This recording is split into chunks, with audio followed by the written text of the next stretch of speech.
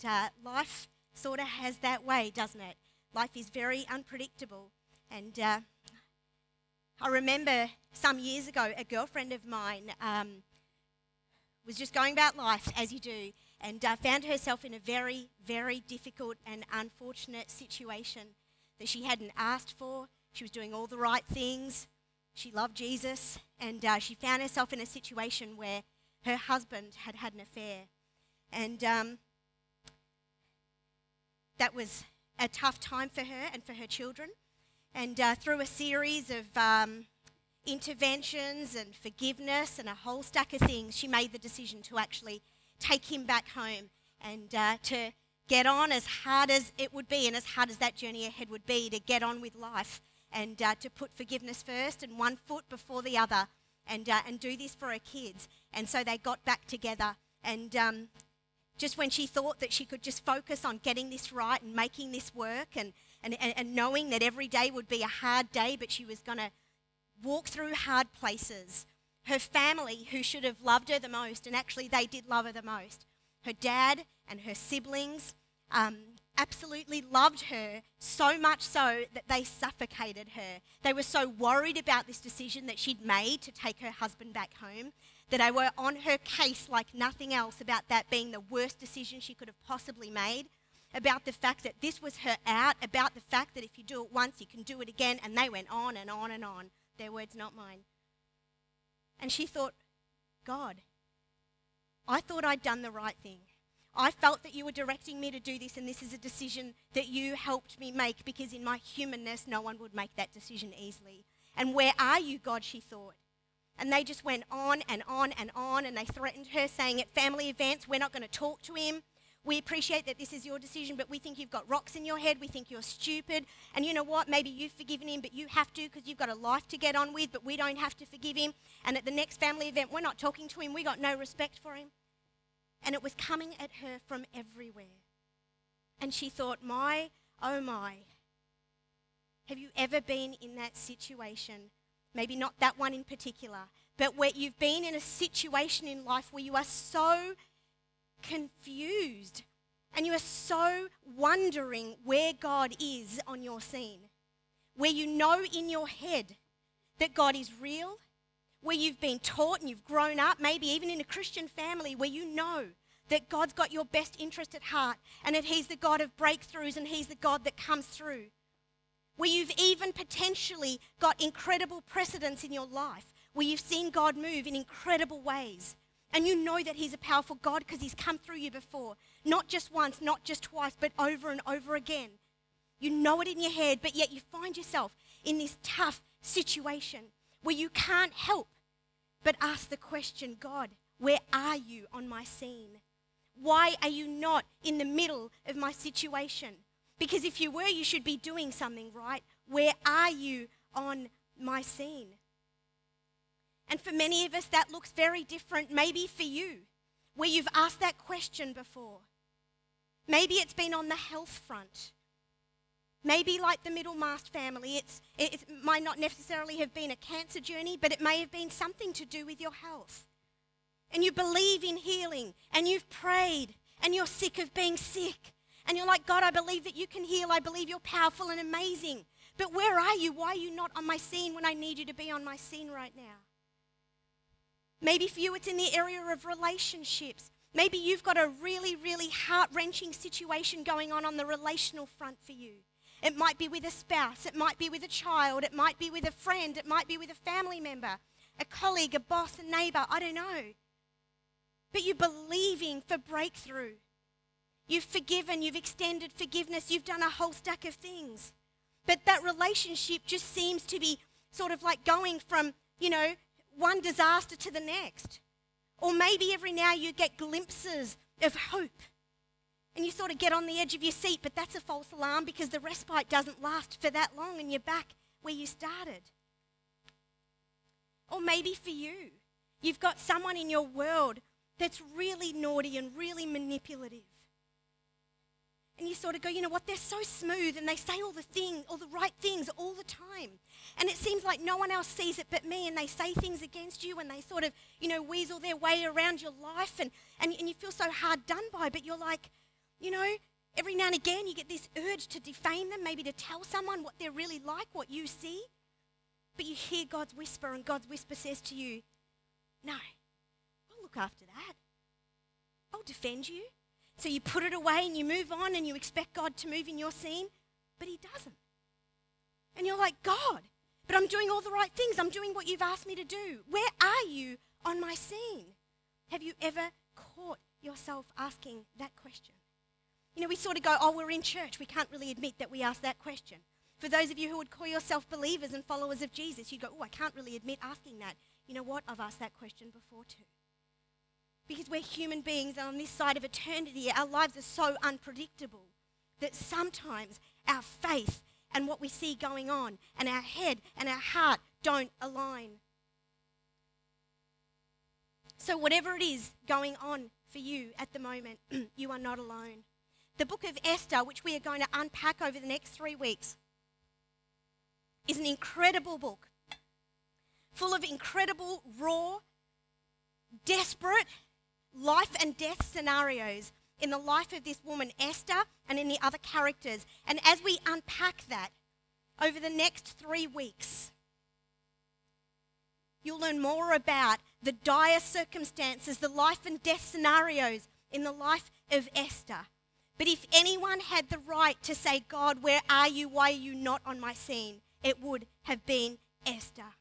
Let me give you some background and bring you up to speed on the story of Esther.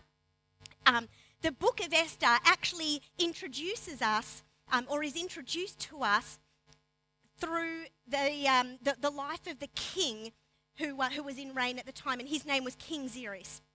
Now, he actually divorced his wife, Vashti, for various reasons, and we learn about the fact that he was a single man at that point, and the palace and the people around him decided to find him a wife, yeah?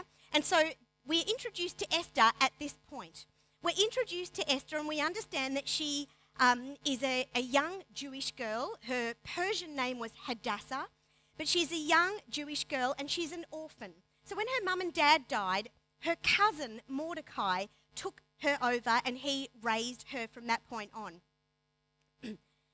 Like I said, the palace was in search for a wife for the king, because of course the king can't be lonely and without a woman. And so they set out a search for a wife. And the craziest thing, the craziest process took place in order to find King Xerxes a wife.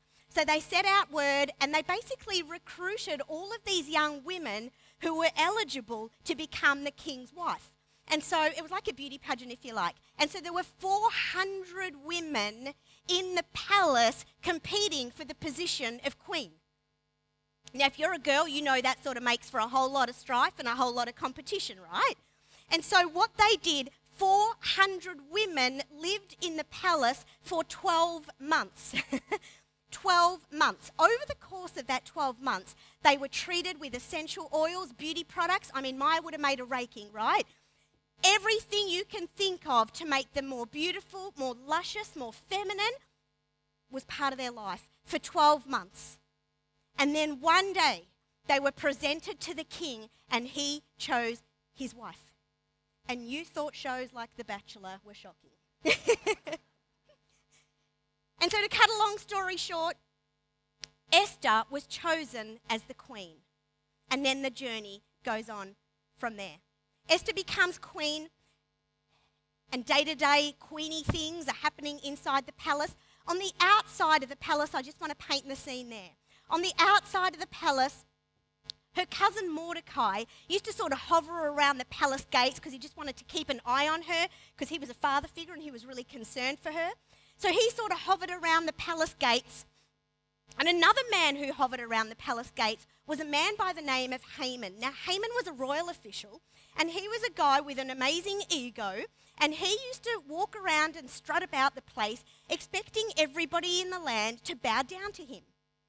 But Mordecai, don't forget, he was an Esther man. He was a Jew as well. And so he decided that he wasn't going to bow down to Persian Haman, because he would only bow down to the one true God. And so he made his stance, and he made a point, and he was like, I'm sorry, but I'm not bowing down to you. But Haman, with his big ego, decided that that was not a good idea. He must have been thinking, dude, you're going to pay for this. You do not get on the wrong side of me. You don't want to bow, you're in trouble.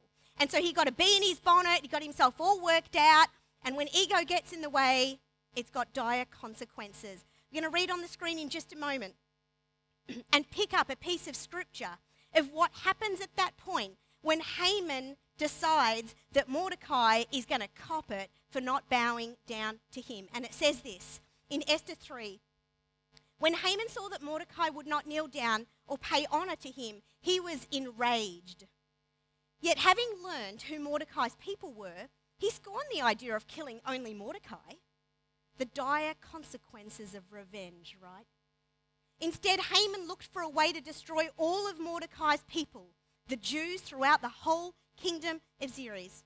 Then Haman said to King Xerxes, there is a certain people dispersed among the peoples in all of the provinces of your kingdom who keep themselves separate. Their customs are different from those of all other people, and they do not obey the king's laws. So he's telling the king, right? So he's got a way with words. He's got the gift of the gab. He's approaching the king and going, you know what? My heart is for you, man. Like, you know, in not bowing down to me, really, essentially, they're disrespecting you. We've got to do something about this. So shifty and so sly, it is not in the king's best interest to tolerate them.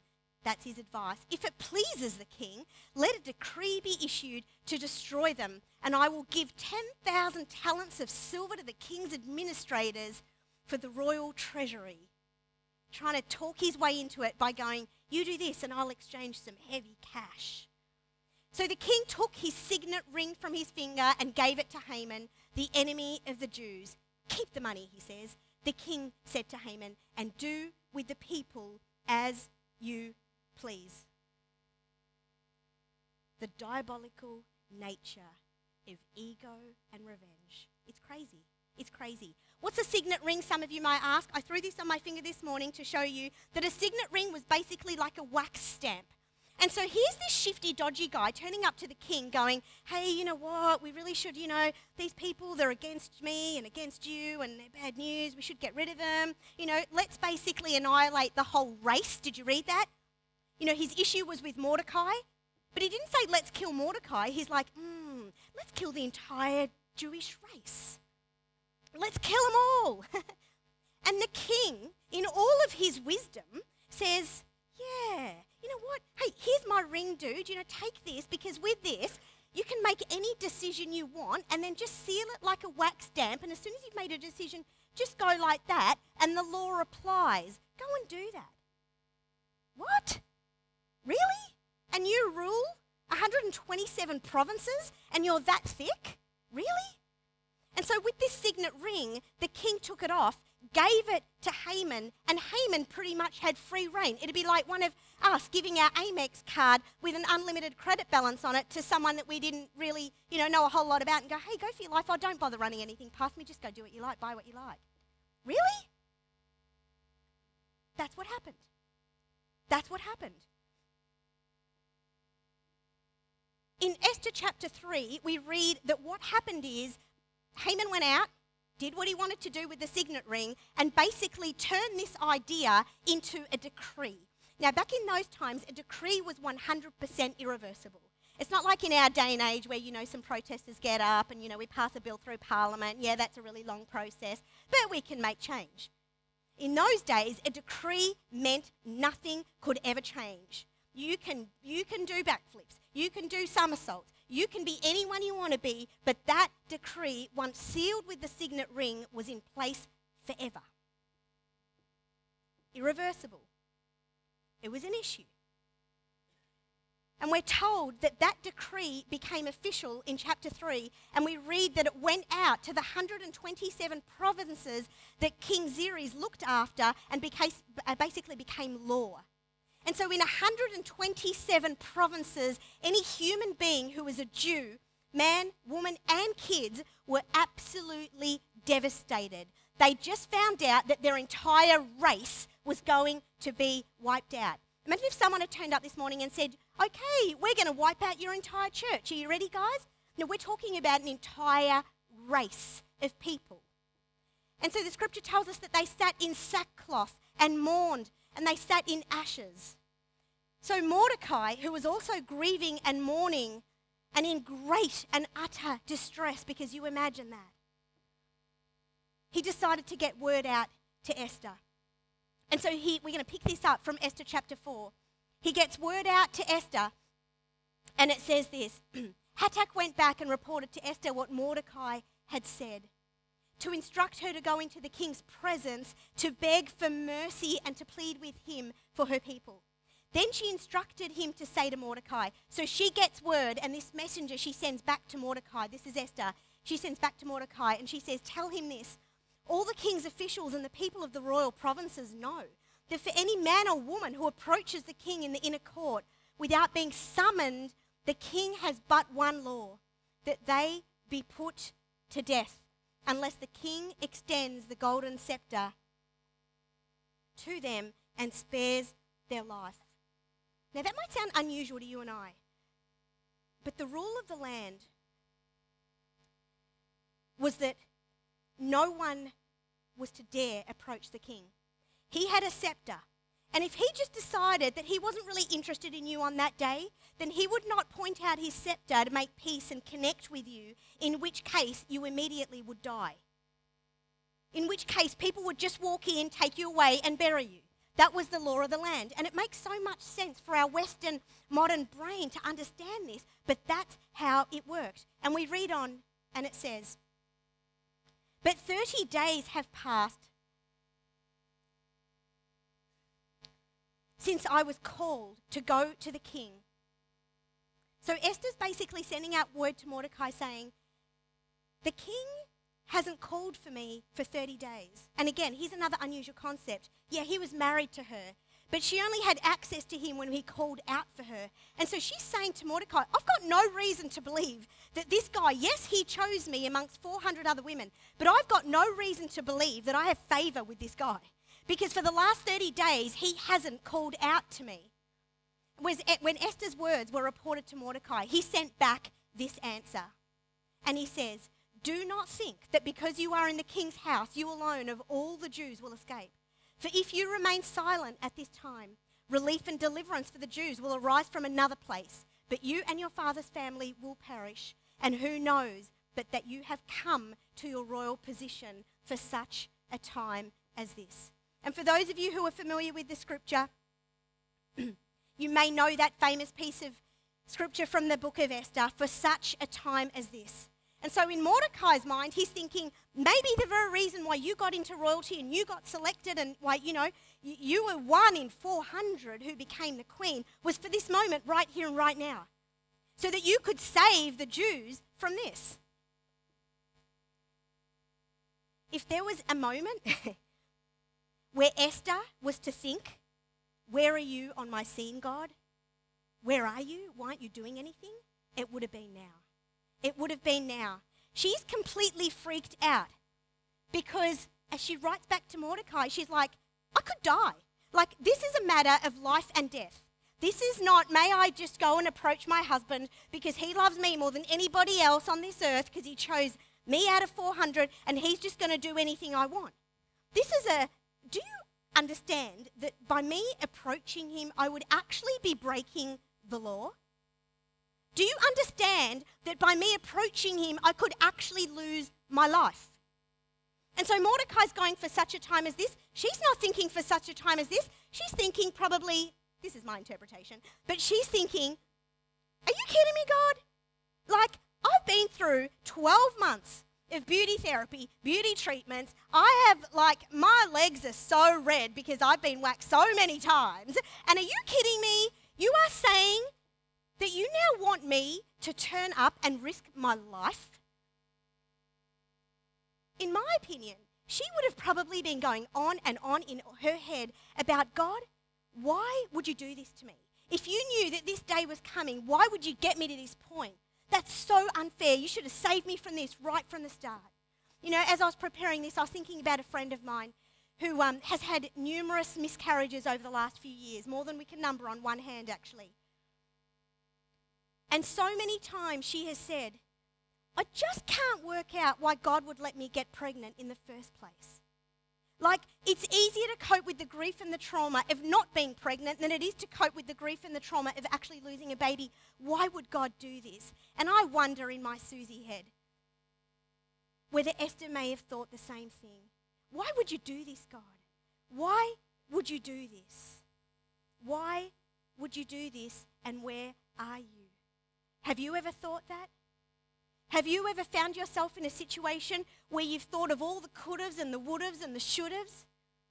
And you've thought to yourself, gosh, like, if that never happened, then that would never happen. And she may have been thinking, if I was never appointed as queen, then maybe Mordecai wouldn't have been hovering around the palace gates trying to look after me, for crying out loud. And if he wasn't, then he would have never have interacted with Haman. And if he wasn't interacting with Haman, well, we wouldn't be in this situation. Why am I queen? This was life and death for Esther. I want to pick up the story again at that point in verse 12 now.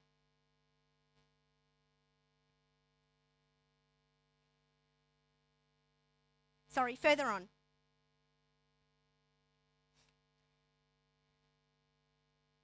No, back a little bit.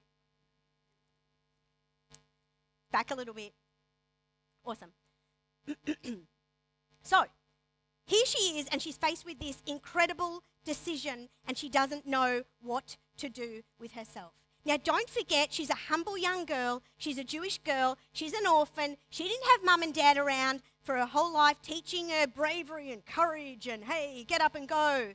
She was just a humble little girl raised by Mordecai, her cousin. And when we look at this situation and we go, well, what's she going to do? What is she going to do? And so I want to pick it up from there. This is what she does. She says, she sent out a reply to Mordecai, and she says, go gather together all the Jews who are in Susa and fast for me. Do not eat or drink for 3 days, night or day. I and my attendants will fast as you do. When this is done, I will go to the king, even though it is against the law. And if I perish, I perish. And if I perish, I perish. She's come to terms with the fact that she could die, but she's prepared to do it. And she says to Mordecai, go and get everyone you know, all of our Jewish friends, to fast and pray for 3 days. Now, for those of you who are fasting at the moment, this story's come at a good time, because when we planned this series, we didn't really plan it for February during our fast. But I believe with all of my heart, as I've been preparing this, that this is a prophetic coincidence for many of us. And that Esther's fast and the outcomes of her fast are prophetic for the outcomes of your fast and of my fast. And we can look at this and we can go, really? And we can just sort of take for granted that she's just this, courageous woman. She's just, well, some of you might think she's highly courageous. Others of you might think she's highly delusional to expect that there would be an outcome. Others might think that she's just a complete nutter. I love Charles Swindoll has a great quote, and he says this: it's easy for us to brush past this and think that Esther was born with a Mother Teresa conscience and a Joan of the Arc courage, but that is not the case. She was just a humble young girl. She was a humble young girl who'd just taken on this challenge to go and approach the king and try and do something with a decree that had been signed with a signet ring and was irreversible. She was a humble young girl who took it upon herself to get out there and go, although it's been signed with a signet ring, although I know it's irreversible, although I know I could die, although I know actually he hasn't shown me any favour over the last 30 days, I'm going to give this a bash. So was Esther just really deep down inside some courageous, inspirational young woman? I don't think so. I don't think so. I think that just like you and I, faced with this incredible life and death situation, she had fear. But fear didn't have her. And I think how she landed in this place was because of her time of prayer and fasting.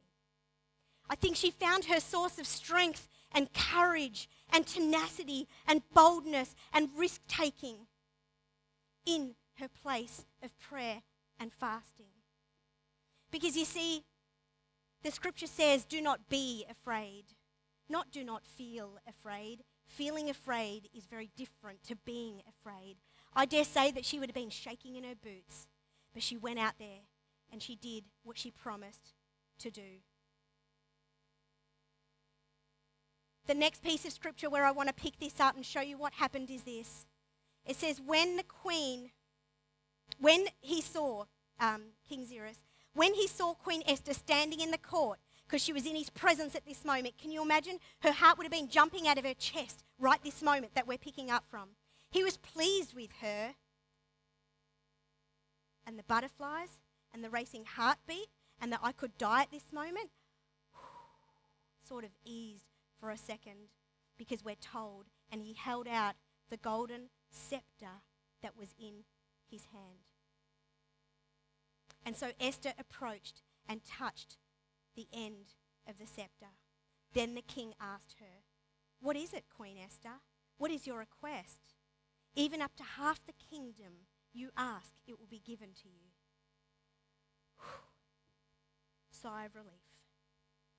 She's like, right, so now we've gone from life or death to yes or no. We've moved past the life or death. I've gotten through that. And now I just have to ask my question. But it's either a yes or a no. But I've moved past that moment. And I'm not going to die anymore. And I know I haven't done any justice describing this and painting the scene as to how incredibly, outrageously risky and distressing this would have been for Esther. But I hope that God lands it with you somehow. You see, I want to tell you something.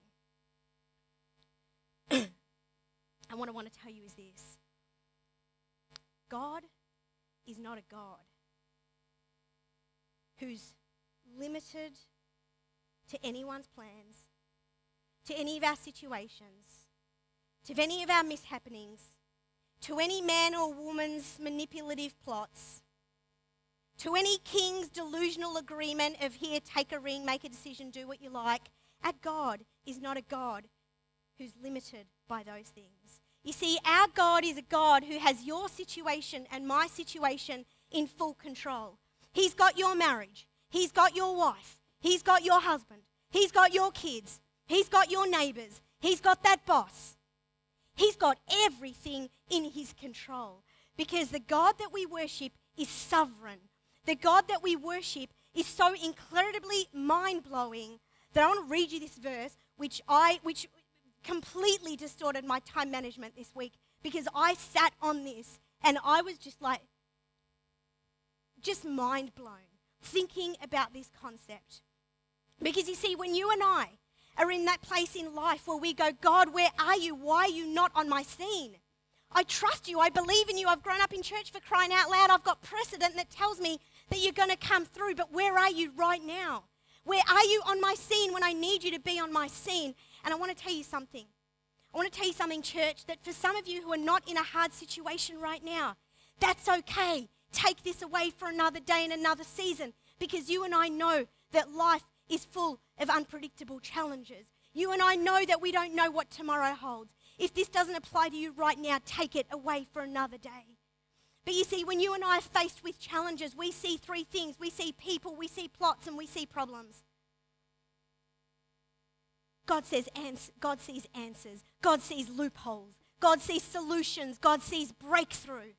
And I want to read you this verse. If you've got a pen, write it down. If not, snap the screen and take it away and sit with it and let it absolutely breathe life into the next time you are stuck and wondering where God is on your scene. And it's from Proverbs 21 and verse 1, and it says this: "The king's heart is a stream of water in the hand of the Lord. He turns it wherever he will." Did you get that? The king's heart is a stream of water in the hand of the Lord. He turns it wherever he will. Haman had a plot, so what? The king had a dumb moment, so what? Because our God, your God, and my God gets into people's heads. Now, you might have the best, most loyal, most incredible, most faithful friend in your life. You might have incredible people around you. You might have the most amazing conflict resolution skills. You might somehow dodge problems along the way, somehow. You might have all it takes to get yourself out of the issues that life throws at you, but nor you, nor I, nor anybody that I know on the face of this earth has the capacity to get into people's heads and change the way people think. You see, it was God who got into the king's head and had him extend the scepter to Esther. Because it's God who had the king's heart in his hand like some water in a glass, going, well, I want to sort of like tip it over this side. Well, I want to tip it over this side. The king's heart was in the hand of God. It was God who was deciding how to have him think, how to have him move, how to drop thoughts into his head, how to soften his heart, how to lead him. Because it's God who knows how to mess with our heads and the heads of other people. It is God who knows how to mess with the situations in our life to turn things around for us. Get this. In the book of Esther, the name of God is not mentioned a single time. In fact, we know that in the 66 books of the Bible, it is the only book in the Bible where the name of God is not mentioned once. In the book of Esther, there was not this loud voice that said, I am God. Leave it with me. Do not be afraid. None of that. The name of God was not mentioned a single time. And so if there was anyone in the scripture who could face up and go, God, where are you? It would have been these guys. It would have been these guys. Because you see, God might have been invisible, but that didn't stop him from being outright invincible. He might be invisible in your situation and in my situation right now, but he is so invincible that when he comes through and he cuts through life and death situations. He comes through and he breaks through the craziest things. He comes through and he makes changes to decrees that should never, ever have changed. He comes through and he reverses laws and rules and plots. He comes through and he does incredible things. That's the God that you and I worship. So the next time you find yourself in a situation where you ask the question, God, are you on my scene? It's an okay question to ask, by the way. It's an okay question to ask because I'm human like you and I ask it too. But I want us collectively to remember one thing. That God is on the scene even when he can't be seen. Because you can't see him and I can't see him maybe. But he's off doing crazy things, toying with people's heads. He's off changing things. He's off reversing things. He's off planning breakthroughs that you and I can't see with our eyes. Because he is the mosaic artist of your life and my life. He is the artist who pieces our lives together. He is the artist who sees the end from the beginning. He's the sovereign one who has the perfect, beautiful picture for your life in his head. And if you let him craft it, he will craft it. You see, the book of Esther, one thing I learned reading through that and studying that, is that everything happened exactly when it should have happened. And if it didn't, a plan could have fallen over. Because when we rush into things, sometimes God's plans cannot unfold because we've induced the baby, so to speak. God is on your scene even when he can't be seen. Are you facing a situation right now? Can you reflect on one that you have faced? If not, put this away for a rainy day for one that you might face. God is always on your scene. God is there. God is there. God is there. You know, the mosaic artist has access to all the bits and pieces. He's got broken bits that he wishes to use. He's got whole bits. He's got different colours. He's got all sorts of things. He's got all the brushes he needs. He's got all the utensils and accessories. He's got everything. The broken bits, the past, where you've messed up a little bit and you're like, well, what can he do with that? And, that was all my fault. And, yep, I deserve anything that comes at me from that. You know what? God says that's okay too. Because I'm going to take that broken piece and I'm going to make it important. I'm going to piece it into that so that it is part of the big picture, so that when you look at it, in the end, when your crisis is over, you can go, oh my gosh, I can't believe you did something amazing with that broken piece. Really, God? You and I are safe in the hands of our mosaic artist. Because our mosaic artist is a supernatural God, not like you and I. Not like you and I. Not like our best friends. Not like the most courageous, strongest person you've ever known. Not like the person with the biggest muscles or the biggest wisdom or the biggest influence or the biggest networks.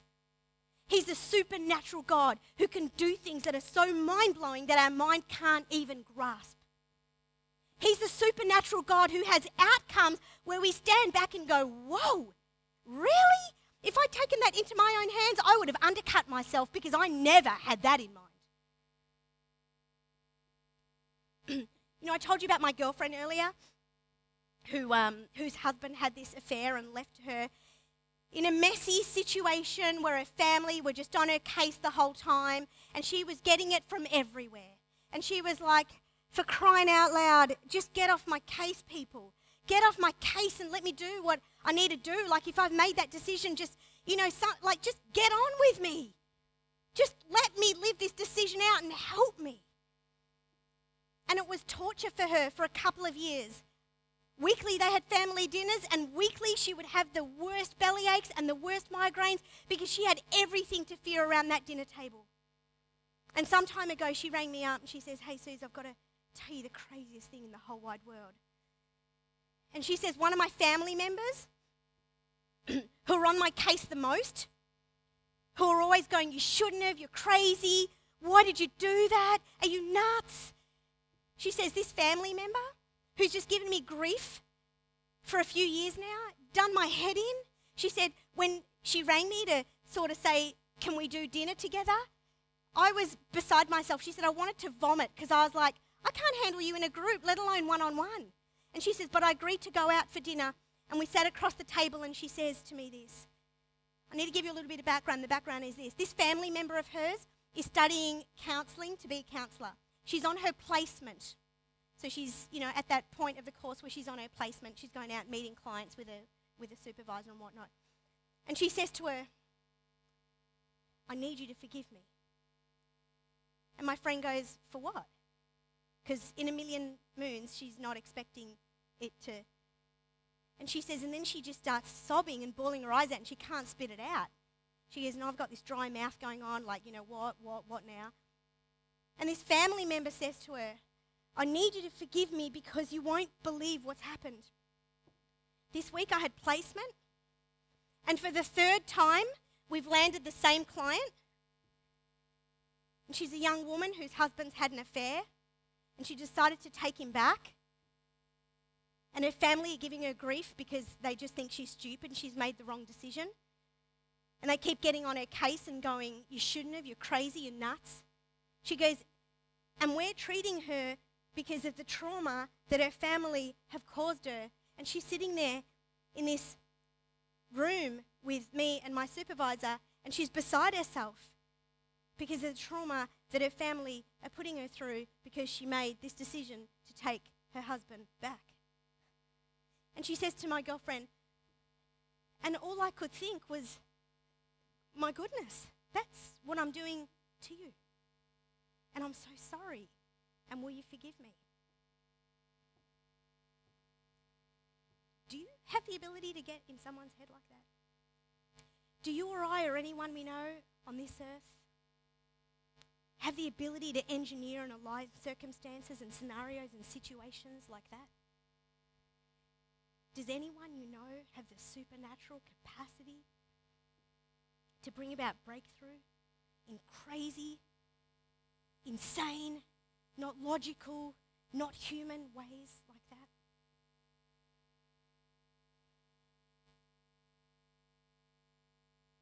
As the worship team come up, I just want to invite us to get a grip and get fresh revelation of who God really is. Because when you and I fret about the situations that we're in, and I do it too, and when you and I ask, where are you on my scene when he can't be seen, I do it too. We're insulting the God of the universe who can actually get into people's heads, who can alter scenarios and situations and people, who can reverse the damage of things that should have come against us but don't. And I pray in Jesus' name this morning that we would just catch some of this. I feel so inadequate bringing this message today because it's unfathomable. I can't find the right words.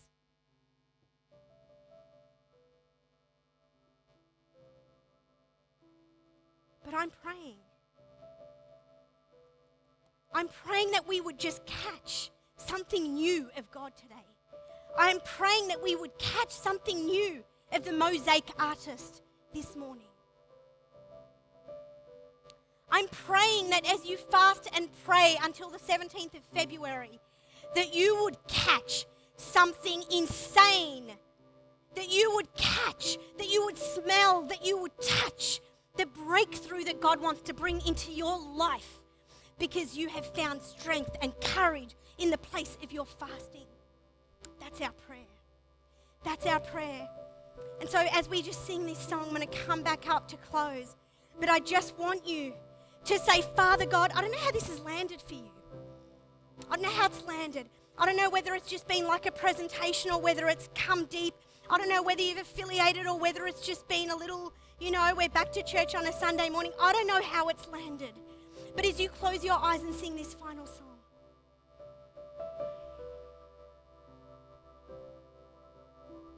can you just ask God to land it in whichever way He wants for you?